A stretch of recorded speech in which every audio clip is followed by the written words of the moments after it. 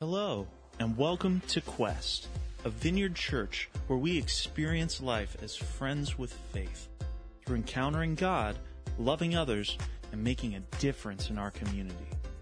If you're new, there will be information at the end of this podcast where you can plug into Quest, in person or online. Now let's dive into this week's teaching. Amen. Good morning.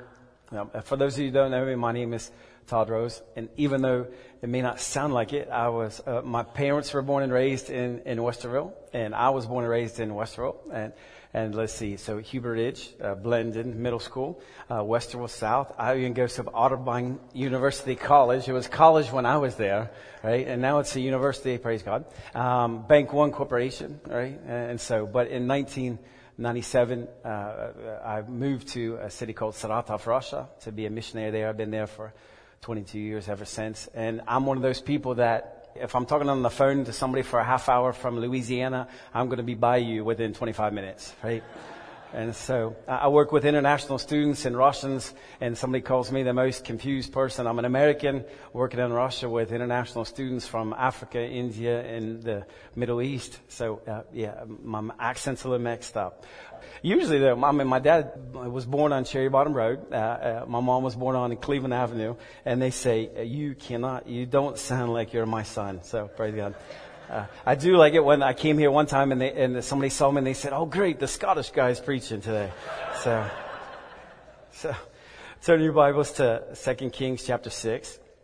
Two really interesting, amazing things happened in the last couple of weeks. First, Ross asked me if I would share, and since I'm not usually in town, it was a great chance to do so. So it's a thrill to be here. And number two, he decided that he and Wendy are going out of town. They're in Minnesota today. So it's like I get like free reign. So take your watches off, turn the 35-minute shot clock off. There's no second service behind me now. So yeah, right. Good job. Ross is on Facebook Live. Oh, Jesus, help us. Praise God. So, since Ross has been here, he and I have become good friends. And what I know for sure is he and his wife, they're good people. They're great people. And I know sometimes that being a pastor it's hard. It really is sometimes. So if I can encourage you in some small way to think about something that you individually, your home group, your ministry that you can do to bless them, to love them, to encourage them in the coming months, I think it'd be a real blessing to them. Amen. So turn to 2 Kings. Before we get there, let me say that something a year and a half ago, 18 months ago, really changed my life. It really did. I went to a Christian meeting with a famous pastor. I was invited to that meeting, and I really went into that service in so many ways, maybe running from God. And it was a real intersection moment in my life. I felt like God was calling me to do something that I really maybe didn't want to do. And I found myself, even though I was in ministry, I found myself kind of running from Him or looking for Him to answer the question in my life. Because I was really crying out to Him and saying, "God, what can I do for you? God, what can I do for you?" And at times, at that moment, I was kind of beaten down with life and with the problems surrounding us. And I was kind of even crying out, "God, what could I possibly do for you?" And we'll come back to that story later on. Let's look at 2 Kings chapter 6. We're starting in verse 24. Sometime later, Ben-Hadad, king of Aram, mobilized his entire army and marched up and laid siege to Samaria. There was a great famine in the city. The siege lasted so long that a donkey's head sold for 80 shekels of silver and a quarter of a cab of cedar pods for 5 shekels. As the king of Israel was passing by on the wall, a woman cried out to him, "Help me, my lord the king." And the king replied, "If the Lord doesn't help you, where can I get help for you? From the threshing floor? From the winepress?" Then he asked her, "So what's the matter?" She answered, "This woman said to me, 'Give us your son today that we may eat him, and tomorrow then we'll eat my son.' So we cooked up my son and ate him. The next day I said, 'Okay, give us your son so we may eat him,' but now she's hidden him." When the king heard the woman's words, he tore his robes and went along the wall. And the people looked, and they saw that under his robes he had sackcloth on his body. And he said, "May God deal with me, be it ever so severely, as the head of Elisha, son of Shaphat, remains on his shoulders today." Jumping ahead to chapter 7, Elisha replied when the king came to do that, "Hear the word of the Lord. This is what the Lord says. About this time tomorrow, a seah of the finest flour will sell for a shekel, and 2 seahs of barley for a shekel at the gate of Samaria." The officer on whose arm the king was leaning said to the man of God, "Look, even if the Lord should open the floodgates of heaven, could this really happen?" Elisha answered, "You will see it with your own eyes, but you won't participate. You won't eat any of it." Amen. Listen, I don't know. I said amen. It was quiet. It's like, I work with international students, and it's a ruckus in there. The Africans in my service, so it's like, give signs of life somehow, some way. Amen. So, I got the lights. I won't see it anyway, right? So, but I kind of got to hear it. So in the first service, I want to really do share. I think God has put on my heart to really share something significant in your life and in my life today. 3 things that really jump out before. But in reading the scriptures here, the first 3 words for me are like a signal from the scripture. It says sometime later. So in order to understand chapter 6 and 7, you got to understand what took place before. And here, the king of Aram is attacking the king of Israel, the northern kingdom, the capital of Samaria. But his general at one time there, he has leprosy, and he's gone to the doctors. He can't get a healing in any way. He can't get relief. And he hears about Elisha the prophet. So he goes, and there's a miraculous healing, and God gets tremendous amount of glory through it. But even through that, sometime later, the king of Aram wants to come back and attack again. And every time he tries to attack, Elisha tells the king of Israel where the armies are coming from. And so the king of Aram says, "I got a spy in the land." "No, you don't have a spy. It's just Elisha. He's so close to God. He's so connected to God. He's so full of faith that God tells him your every move." So he says, "All right, I know what we'll do." And so that we got to take out Elisha first, and then we'll be set to take out Israel. And so they surround, one of the great moments of the Bible, they surround the little village where Elisha lives, and maybe he's drinking Starbucks coffee and reading the dispatch, and his helper goes outside and is walking the dogs. It has to be a dog. And in my family, we've got 4 of them.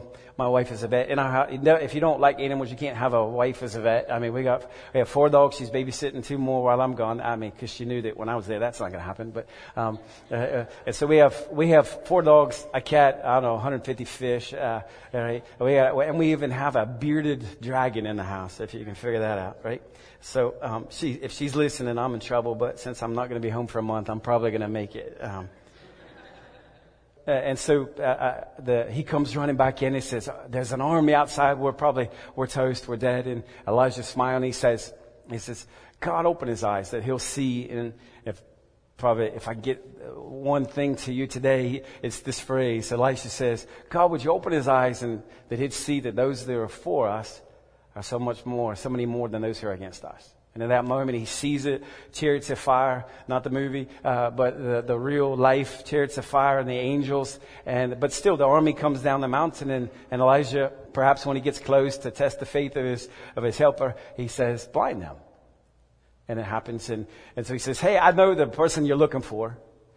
He's not here. Let me show you where he is." So he takes him to the capital city. And I got this picture that they come in, they shut the gates. All the soldiers have spears from Israel, and it says, "Give them back their sight." And they can see, and they kind of drop down the knee. That's the picture I got. And so the king comes. We've finally won this. Years have gone by. I've been looking for a way to win this war. God has delivered them into my hands. "Elisha, should we kill him?" And Elisha says, "Let's do it differently." And it looks to me like they have a feast, because it says they ate and they drank and they sent him home. And so sometime later now, amazingly, sometime later, all those soldiers have come back, and they brought their uncle, their cousin, their grandpa, their grandma. Maybe not the grandmas, but so they've all come, and they've surrounded the city for a long time. In Russia, World War II is a huge historical moment. Even society there's so many aspects of Russian society that are based on that. And there's just an amazing memorial set up for the blockade that went around Leningrad and St. Petersburg during World War II, and the tragedy that took place there. And here we have the same. Here we have, to the point that there's cannibalism, right? And there's just death and destruction. And so point number one, there's just three things that I want to get across to you today. Point number one is unbelief is a big deal. Unbelief is a big deal. I look and I think if I put myself in this situation and I'm one of the lucky ones to still be alive, it'd be quite hard to be a person of faith in that situation. Mothers cooking their sons, surrounded for perhaps years. Unbelief is rampant, especially during difficult times, even amongst those people that are called to be the ones that bring salvation and bring provision. And I would say even bringing betterment to the downtrodden of the people around. I mean, if you look, the very people that are supposed to be the ones that bring the answer, that bring the salvation, that bring God's kingdom in this situation, are the ones so filled with unbelief. The king, the woman comes and says, "Help me, O Lord, my king." And he says, "Are you serious? Are you looking around? Can't you see that God is not even helping here? God open your eyes. Where's God? He's abandoned us. He's left us. I mean, I'm doing the repentance thing inside. I don't know, maybe I brought this on us. Maybe you brought this on us, but God is not here. If God's not going to help you, we don't have there's nothing I can do for you. There's no bread. There's no wine. God's absent. What can I possibly do for you?" Even worse, the official, when Elisha does say, "Look, tomorrow it's over." I mean, I look for things in the scripture. Sometimes what's absent is more powerful than what's written. And when Elijah says, "Tomorrow it's over. Tomorrow Carfagna's ribeyes that go for 10 cents a pound and Great Harvest Bread Company is just going to give away their best bread." It's over. It's over. The struggle is over. And what I notice is, maybe you do too, where's the joy? Does anybody say, "Hallelujah, finally, we're ready. Finally, praise God. He's answered our prayers"? There's nothing. Well, there is something. There's mocking. There's unbelief.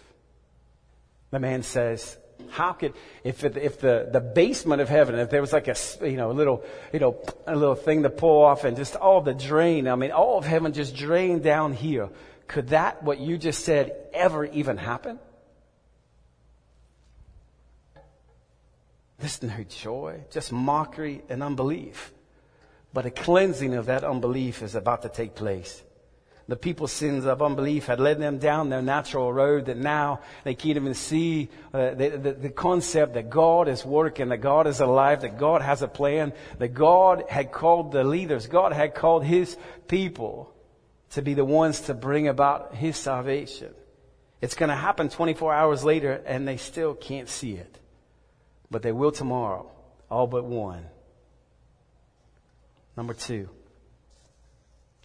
Before I get there, I look at the cause of unbelief in Russia. What causes unbelief in Christians? It's obvious. It really is. A good salary in my town would be, 300 would be a decent, but 500 you're raking in the cash if you have a salary of about $500 a month. And because Russia is such a top-down society, turn your phones off just so I don't get in trouble. Everybody's listening all the time. Mine's in the hallway, so I'm good. But only the few people in Russia, the very top, not millionaires, but billionaires, only, and really probably just one, to be honest, that only they really have the true say in what happens in society. So here you are, a worker, you're making $500 a month. A rent for a halfway decent apartment is $500 a month, so figure that one out. It's just, you've got no say in society. You're barely making ends meet. If you're a young couple, good luck. If you don't have your own apartment, it's just going to be a struggle forever. And it's easy for them to say, "How in the world could God use me? How in the world could I even, the concept doesn't even come into my mind where I look around and say, how can I be a blessing to the people around me? How can I bring betterment? How can I bring salvation? How can the concept doesn't even pop into our minds. Here, if you forgive me, I say maybe I think it's quite the opposite. Here, maybe you wouldn't agree with me, but I'd say maybe sometimes that we have, we don't need to perhaps rely on God so much for even us to get by day to day, Monday through Sunday. An illustration, I remember Scott Mary is a close friend of mine from Quest, and we went to Russia one time together, and we're flying. And when we got to the customs agent at the Moscow airport, we had a huge box of seeds, flower seeds, that we were going to give away, like an evangelistic event, pass them out and say, God loves you. And we just want to show this in a practical way, like we used to do in the old days, and we should keep doing it now, by the way. But and so I got this huge box donated by this seed company, and we get to the customs agent. He says, "Oh, you're going to sell this? There's like how many seeds here?" And I said, 5,000. He said, "Oh, yeah, this is a business. You're going to sell them, so I need 10%. So if you're going to sell them for $1 each, I need $500." And I said, "Nope, not going to do it." And I just stood there. And Scott starts to sweat. He's like, what are we going to do? And I'm like, come on, just be strong. Just be a man of faith right now that everything's going to work out. And he's like, how? I mean, they want $500. I'm just, come on, where's your faith, brother? Come on. Be a man of faith right now. And so we're standing there. I said, I'm not going to give $500. He said, how about $300? No, I'm going to do it. I'm not even going to give you $5.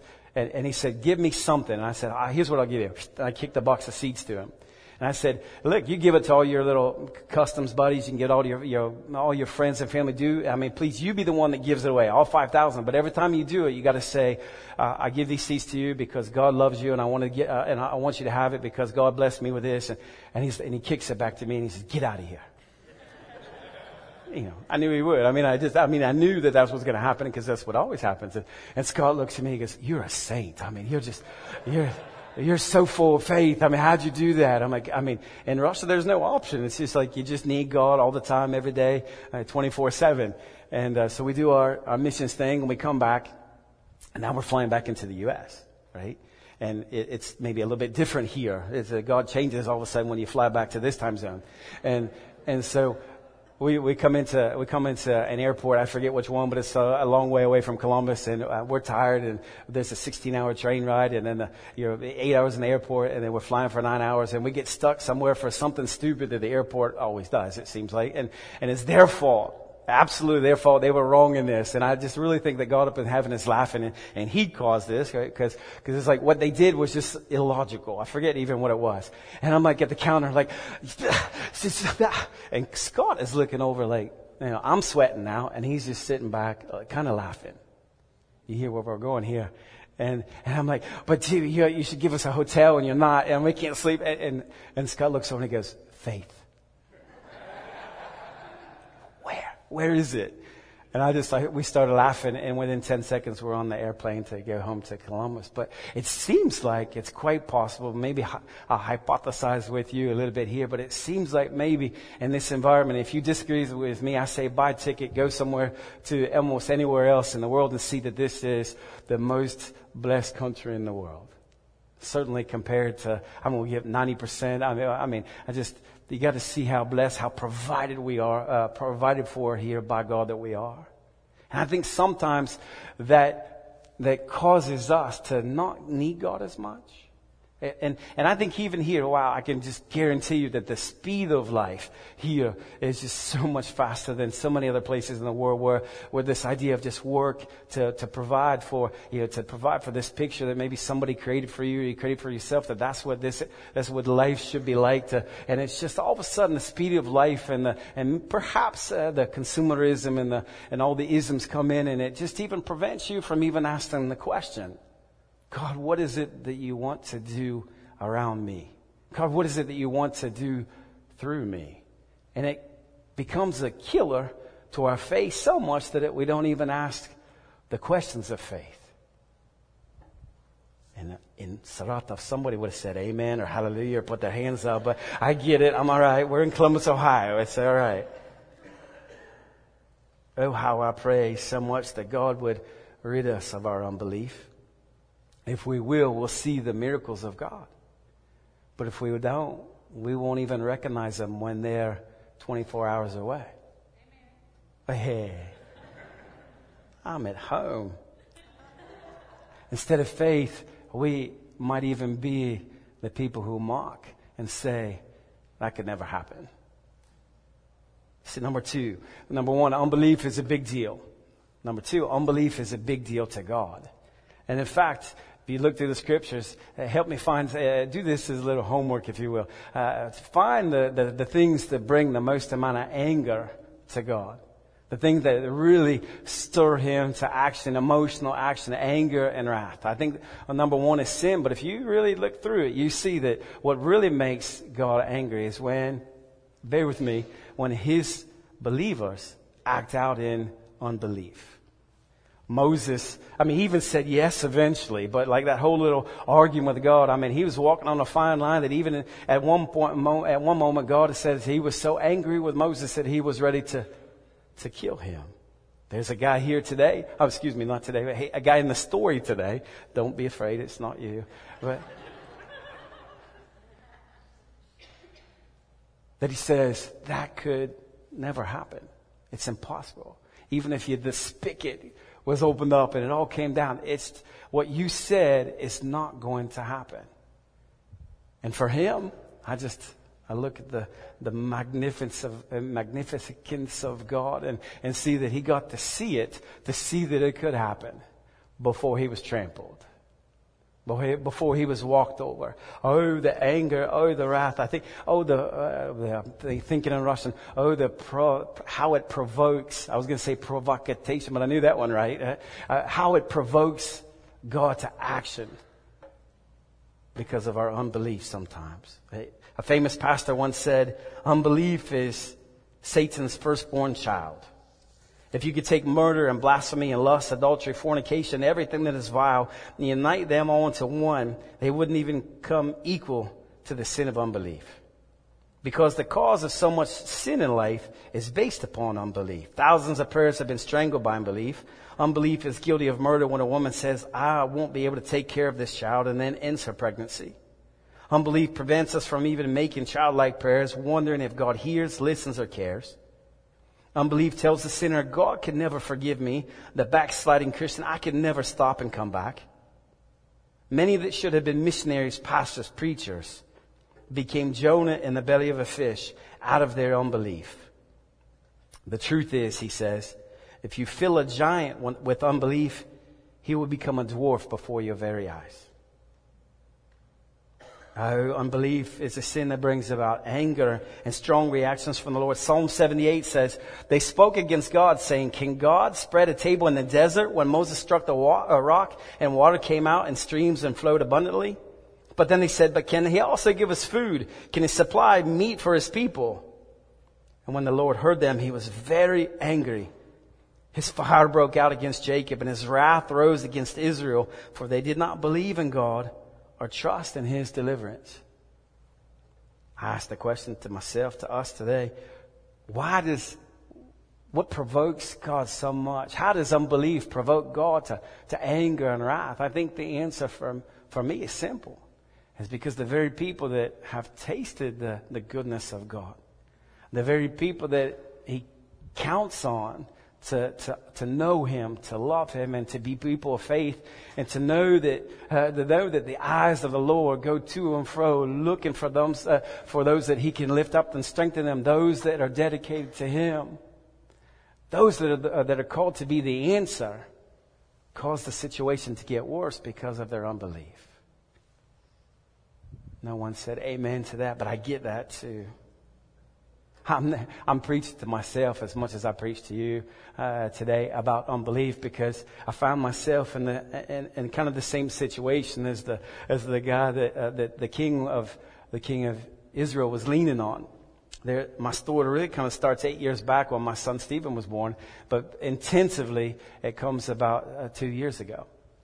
My son, he was born, and he was my first child that I just really decided I'm going to speak English to him from the minute he's born. I wanted one child that could speak English at the house and give me some support. And so I didn't do it with my other kids. So I'm from day one, I only spoke English with him. So at about 2.5, my wife comes to me and says, I think something's wrong. And we saw tons of developmental issues with my son. And I just said, hey, trust me, I messed him up. The whole English-Russian thing, all the books say that everything's going to be all right. About 3, he's going to start speaking English and Russian together both, and everything will be fine. But at about 3, your wife always knows. She does. And she comes, she says, we got to go to the doctor. It's not there. And let's go. So we went, and I could see it, but I didn't want to. And so we go to the doctor and had the worst, how do you say that? I messed it up in the first diagnosis. Man, that is all of a sudden, I don't know why, but that is a hard word for me to say. We had the worst, one, two, three, diagnosis. Yeah, good. So we had the worst meeting I've ever had with a doctor for so many reasons. And it totaled about 7 minutes where I sat down with a pediatrician, and then we went to a neurologist. And because Stevie, and that's just who he was back then, it's like he couldn't even focus on anything. He took him to a new setting, and his eyes are everywhere, looking at just everything around. And the doctor says, Stevie, look at me. And, he's looking at everything but her. And she says, oh my gosh, she's autistic. And immediately starts writing down. And I said, wait a minute. How'd you figure that out in like 44 seconds? And she said, well, and I know how now, but because I work with almost all my students are doctors, are future doctors. And so I asked them, how much training do you get in autism? And they said 15 minutes out of the 6 years that we're there. And all we know is here's the sign of autism, and here's the drug that we give them. And the drug is called Haldol. And you don't know about it because it's outlawed in 1980 in the United States, except for extreme situations. But that's what they give, and that's all they know. And so the lady said, and the 2 doctors that we met said, hey, he's autistic, and take this drug. He'll be out of sight, out of mind, and that's just pretty much how it works in our world. And so get on the internet, find a way to do something to help him, make a way. Maybe you'll find some support groups in Saratov, probably not, but good luck. God bless you. See you next year. And we went home, and I got on the line, and there's no way we're going to give our child that. And we were forced into a new world that we didn't want to be in. And the good thing about us is we can come home and kind of self-treat. I don't know if you know this, but every resource in terms of autism, it seems like it's like focused on Columbus, Ohio right now. And we'll talk about that in a second too. But some months later, I was invited to go to the Vineyard Missions Conference and speak about Russia in Colorado. And I went there. And there was a prayer ministry at this, so I went there, and there were 2 wonderful ladies, and I said, would you pray for me? Because my life has been turned upside down, and I'm really trying to decide, should we come back to the U.S.? But because the main reason is my son was recently diagnosed, and maybe there's some signs that they're right, maybe they're wrong. Would you please? I'm trying to get this in my head, but more than anything, I just want God's healing in his life, right? But he's been diagnosed with autism. Would you pray?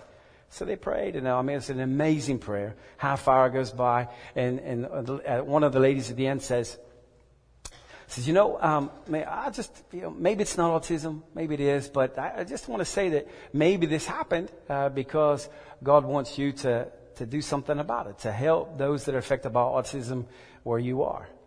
And you say amen. What I said was, get behind me, Satan. I really did. I looked at her and I said, you've now lost all credibility. That whole prayer thing was really nice, but now I know that was not from God, right? Because I got that picture of the spigot up in heaven, and like you'd open that baby up and all of heaven pours out. That's not going to happen. That's not me. I got a degree in mathematics. I was a banker. Old Testament, New Testament survey I can do, but 501, I mix them up. 501(c), 501(c)(3). I still mess them up. That's a different type of person. I want to preach the gospel. I want to plant churches. I want to send missionaries out. That's just not me. It's not possible for you, God, to do that through me. And I went home, and over time, as we're forced into this new world in Russia, my heart slowly, and I put the accent on the word slowly, changes. We take our son to it's just the classes that they provide in Saratov. It's super expensive, and it's like, a a centimeter more than better than nothing. And so as we're looking at the society and seeing the increase in the number of children that are being affected by it, and just the darkness that's around us, just that it's beyond ridiculous that there's zero in the modern world taking place for these kids, and how they're just thrown away. It's slowly but surely God is breaking down, and I hear it, but I'm rejecting. I hear God saying, Todd, if not you, then who? And my answer is anybody. And so I'm kidding you not, a year goes by, and my wife will even, I think we joke, it's like, who's worse on this one? Because she's like, I got 5 kids, but to be honest, I really don't like kids very much, right? And so you're saying, and I'm in trouble in October 15th when I get back if she's online right now. But she's like, I love my kids, but it's like, I don't really like to be, that's not my ministry, to be really around other kids and to really, I get it, love her to death. But she's like, this isn't ours. And little by little, we're sitting on an airplane, and at one time we're praying, and we said, look, we just feel like God is saying to us that maybe we should do something about it. Maybe we should do something about this. God, would you confirm it in us? I don't know, we prayed, 6 minutes before that, right? And then I see like an old missionary couple sitting on the airplane, and this is all during the time where it was really the anti-extremism laws against American missionaries were coming into effect. And I told Ross, I called him up and I said, at any moment you could see me in Columbus, deported from Russia, sent back for what I do. If I would preach in Russia and the wrong person was there, the law says that, I could be sent home. And so Ross, get ready to catch us if we fall. And so we're on the plane, and I see an older missionary couple. We're obvious. It's just really funny. And so I go up to the couple and I say, are you guys missionaries? And they're like, no, no, we're not missionaries. I'm like, no, I'm a missionary too. And they really were waiting for 5 minutes for me to really give some Christian keywords that only we know, right? And so, okay, there's no microphones on, and I'm kidding. Everybody's listening. They really are. Right? And so I'm like, so what are you guys doing here? And they said, we're not doing missionary work like we were doing before. It's kind of hard. So what we did this time was we brought a professor from the local university to come in and teach about autism 6 minutes before, right? And I said, really, tell me about it. And she said, yeah, in the big city that we're from, there's the church has a lot of kids with autism. So we came in and did a seminar. And I said, can I talk to your friend? And I walked back and I said, 6 minutes ago I prayed about this, and God, you're already speaking. We get home and I'm like, God, you're gonna have to convince me that this is what you want me to do, right? And so I go to a friend of mine at his office, and I walk in, and he looks at me, just as strange as can be, and he says, God is all over you, and you've got a project that you've got a project, and you've got to do it. You just have to do it. So tell me what it is. And I said, I don't even know for sure how to put this into words, but I really do feel like I'm supposed to do something to not just help materially the kids in Saratov affected by autism in Russia, but to help them in education, and help them and even the doctors to be better trained. And I don't even know how, why, or what, but I guess that's what I'm getting, the signal I'm getting. And he walks away, and I'm thinking, yeah, that's what I would probably do too, right? And so he comes back and he gives me a big check, and he says, I want to be the first person to sow into this. It's God. You got to do it. And I kid you not, I took the check and I walked. I'm like, God, you're going to have to really convince me that this is what we're supposed to do. Because, I got to be honest with you. Really, please. Church planting, amen, hallelujah. Russian missionaries, sending them out, come on. Yeah, all right, preach it, yeah. But this, please. Are you sure?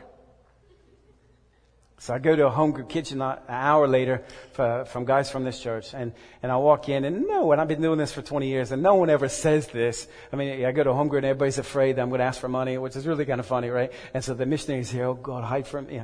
And so I get to these guys, and they say the same word. They look at me, and he says, you got a project. We know about the Russian thing. We've heard about that, but you got a project that God has put on your heart. Tell us about it. I'm like, I don't even know what the project is, and everybody else seems to know what's going on. All right. And I'm like, I don't have anything to lose. I don't know these guys. I really don't. And so I'm just like, here's what it is. Autism, kids, education, doctors. I don't know it. And they all start laughing, which, was logical to me too, right? And I'm like, I would laugh too. And he's like, do you know who we are? I said, have no idea.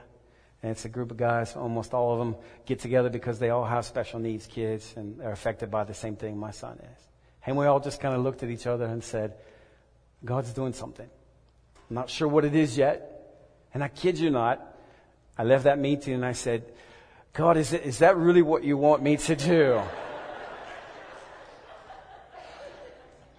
Because, I got my spigot. It's like, I don't see it. Please. So I go to this meeting. Again, Scott Mary invites me to like a closed pastors meeting in Columbus, and there's a famous pastor there. And this is the story I started with.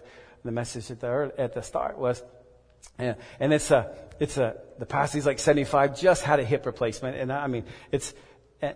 there's like 150 people there. I'm in like the third row, and there's messages where the guy preaches and you feel like he's speaking just to you. This one was, he had to sit his body in such a painful way that he's focused right at me for like 90% of the message. Literally, he's looking right at me.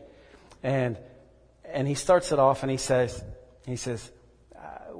there's some, who here prays every day lately, God, what can I do for you? I'm like, oh my. And I'm like, finally I'm going to get my answer, right? Finally, here it is. And so I was first to raise my hand, and I don't know, maybe half the group did so as well. And the pastor closes his eyes and he said, thank you, Lord, that I heard your voice. Oh, the repentance that we need to do right now. Oh, the unbelief that's in this room right now. I'm like, Scott, let's leave. Obviously this guy's not from God. He doesn't know who I am. He doesn't know who they are. Like, we're the brain trust of Christianity in Columbus. And he's telling us we got to repent. He's telling us that we're full of unbelief. I'm like, man, I've been in Russia 20 years. You want to talk about faith? It's right here, right? Oh, be careful, right? And he says, oh, the unbelief that's in this room. And then he looks at me again and he says, because unbelief says, God, what can I do for you?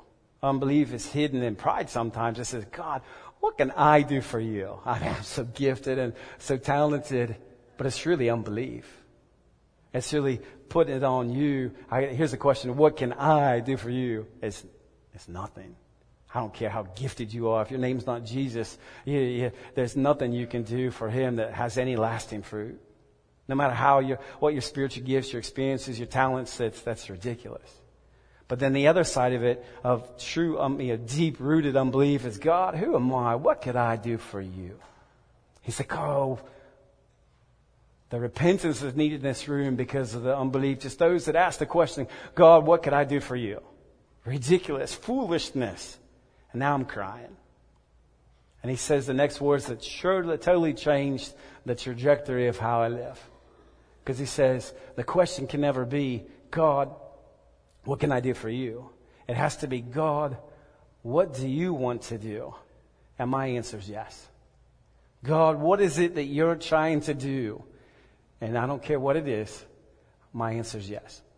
And, I played football my whole life, and I didn't cry, but there was like projectile tears shooting out of my eyes.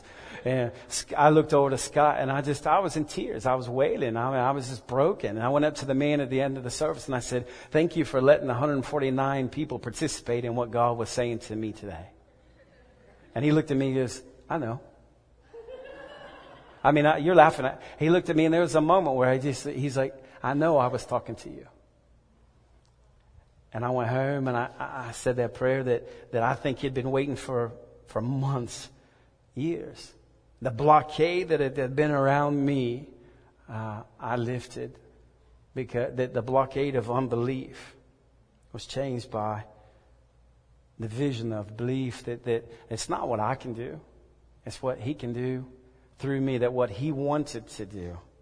Praise God. I got to tell you where we are right now. It's like once we made that decision, like got it, that no more. I'm not going to ask that question anymore. All right. So my answer is yes. Whatever it is, God, whatever you want to do, my answer is yes, let's do it. I don't know that I prayed that prayer, but more than 45 seconds where, I found myself in a meeting with the head of Nationwide Children's Hospital, talking with all their autism doctors, right? And they, like, let me put you in contact with all my friends. There isn't somebody that, like the king or queens of autism in probably this city that I haven't met, that door hasn't been open to us as soon as we said yes.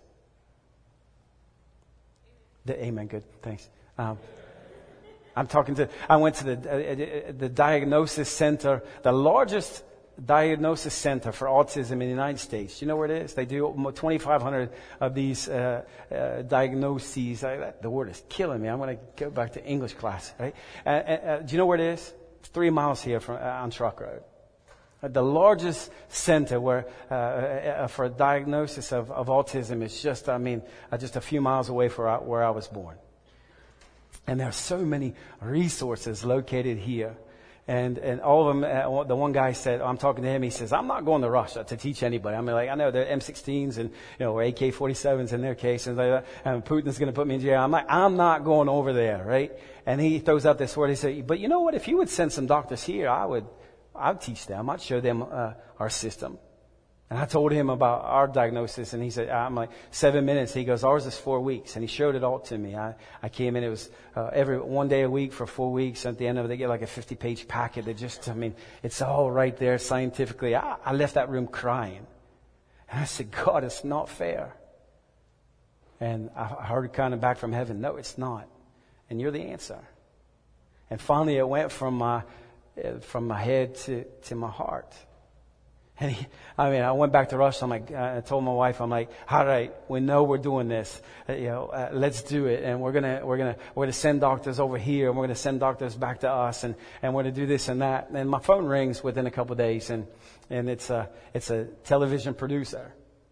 From like the third, Good Morning America, something like that. And they said, hey, we heard that you're from a friend of a friend of a friend that you're an American and you're living in Russia, and we want to do this. We want to do a story about you. And can we do it? I said, sure, let's do it.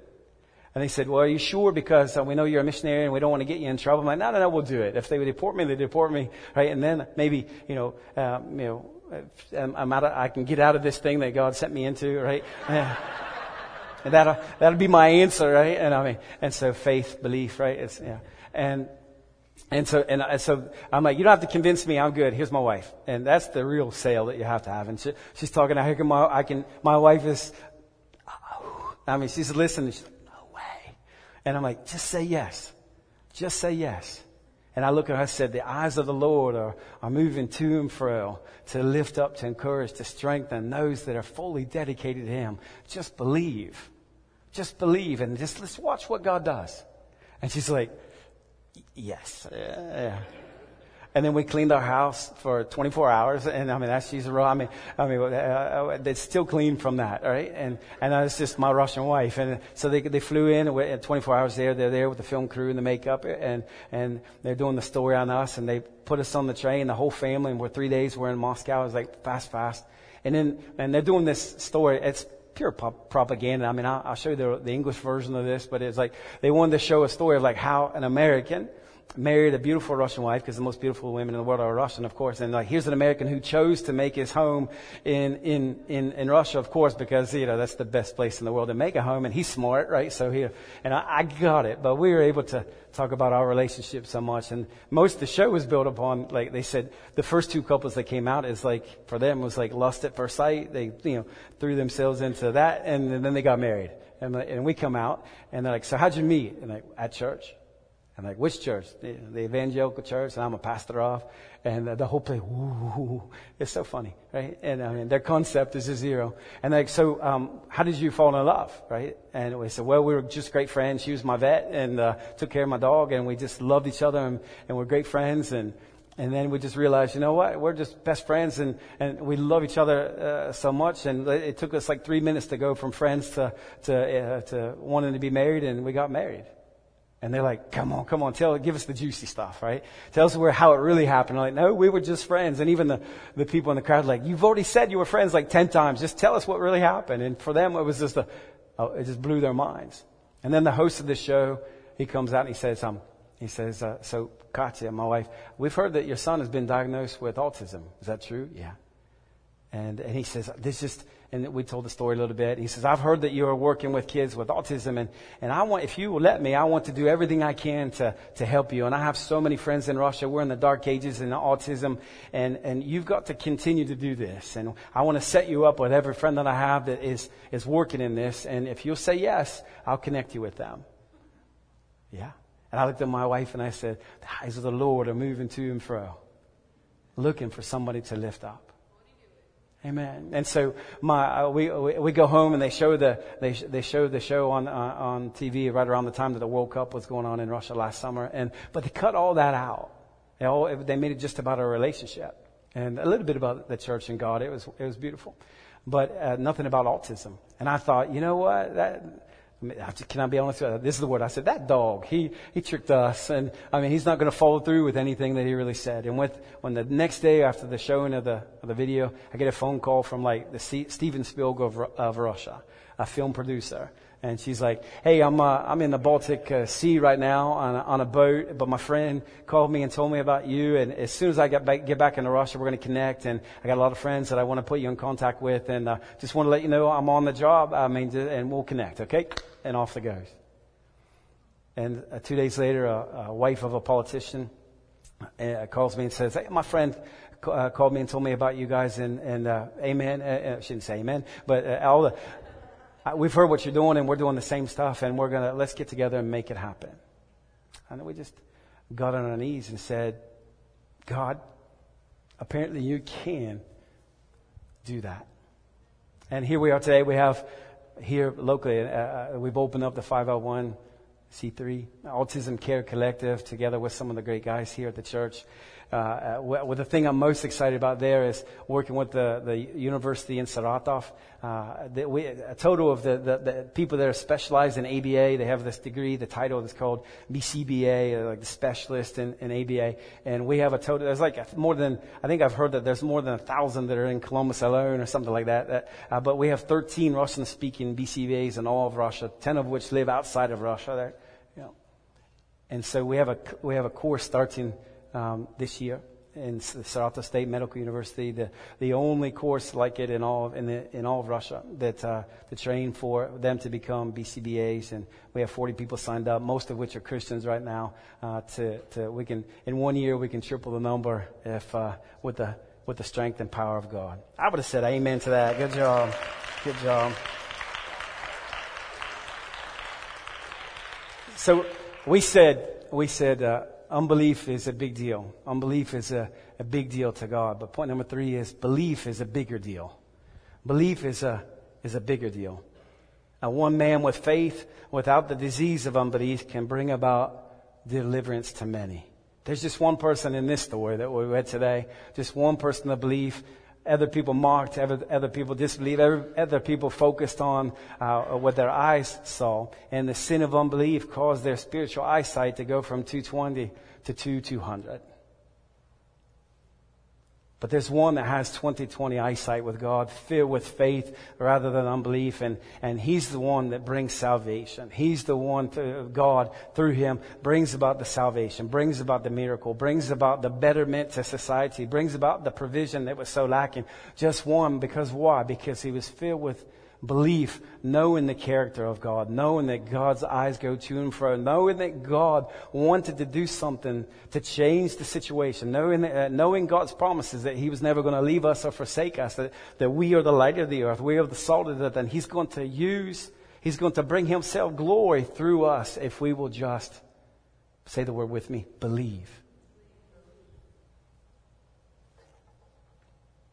I love Mark chapter 5. Jesus was coming to a family. Their daughter was sick and died, and he's with the parents, and the people are crying, and he says she's not sick, she's asleep, and everybody started laughing. And he looked at the parents, and they're, in that moment when they heard your child is dead, I'm sure, I know the emotions, I can only imagine it. And he looked at them and said the words that I pray that God would imprint on your heart today. And he says, don't be afraid, just believe. Don't be afraid. Just believe, because if you believe, you'll see the miracle of God. There's a Everybody travels on trains in Russia because the airplanes are made by the Russian factories, and that's trains and the law of gravity are much better. And so there's a story about it in the late 1800s with the kids in Russia go to their grandparents that go to camps a lot, and so there are a lot of kids on this one train, and the train went up over a hill and it broke down because it's probably a Russian train, and so it's over the hill, and so the conductor grabs his red flags and runs down some ways before the hill because he knows the next train's coming. He's waving his flags and not paying attention to anything, just waving his flags. And the next train comes and just flies by him. Goes up over the hill, no time to really slow down, and just crashes into the train. Tens of kids are killed. And so there's an investigation. There's a court case. And the conductor of the first train he's on stand, and he says, I was waving my flags. It's not my fault. I was waving the flags. It's the second conductor. He never stopped. And it's his fault. And they said, show us the flags. So he goes back to his wagon, pulls them out, and he knows exactly what happens. The two flags that were next to the window for a decade, never being used, he brings them to the court, and now they're no longer red. They're sunbathed yellow. And he's waving yellow flags instead of red. Oh, that God would cure us of our unbelief, of our lack of belief that used to be hot red. That at one time believed that God would use us to change our society, to change our lost ones, to bring salvation to those around us, to bring betterment to the downtrodden around us. Oh, that God would heal us, that we would repent before Him now of our unbelief, that our red flags of faith slowly have faded because of the speed of life, because of our lost focus. I pray my deepest prayer is those words would hit you today. Don't be afraid, just believe. Oh, that you would believe that perhaps you would get up in the morning every day for the rest of your days and say, God, I know that your eyes go throughout the world looking for someone that you can lift up and strengthen, somebody fully dedicated to you, full of faith, and that you would say to you, look up, God, right here, my address, look down at me. It's me. Whatever you're trying to do in this world, whatever you're trying to do through me, whatever you're trying to do through my home group, through my ministry, through this church, God, help us. By the power of God, would you do it through us? If you're looking for faith, would it be found in you, in your ministry, in your home group, and in this church? By the power of God. What I know is this. What Elisha knows is that one man can make an effect. One man will just believe and brings that salvation and brings that betterment to the people around. Oh, that I could pray for you right now. Maybe the worship team will come up. Father, I bless you. We love you. We really do. God, I pray, Father, right now for every individual here, for myself, that you will heal us of our unbelief. That God, that perhaps maybe once again that the dreams that you put in us, or even perhaps the plans that you had for us, that we've because of our maybe business, or we've lost our focus, or we got wrapped up into things that changed our faith from 20 to 20 to 2200 or worse, Father. God, we repent of them right now. And we ask you that question again. What is it that you want us to do? Open our eyes to be able to see, to have faith, to believe that you want to use us. You want to work through us, God. You want to bring your glory. You want to improve the lives of the people around us. You want to bring salvation to this place. God, give us the faith to ask the question and to say, God, what do you want to do through us? And then, what do you want to do in this land? And then give us the faith to answer and say, yes. Whatever it is that you want, my answer is yes. In Jesus' name. Thank you for listening to this week's sermon audio. If you're loving Quest Podcast, let us know on Facebook or Twitter by using the hashtag #GoToQuest. For more information on Quest, who we are, and what God is doing here, or if you would like to help support Quest financially, please visit us at gotoquest.org. goto.org. That's GOTO Quest.org. Thanks for listening.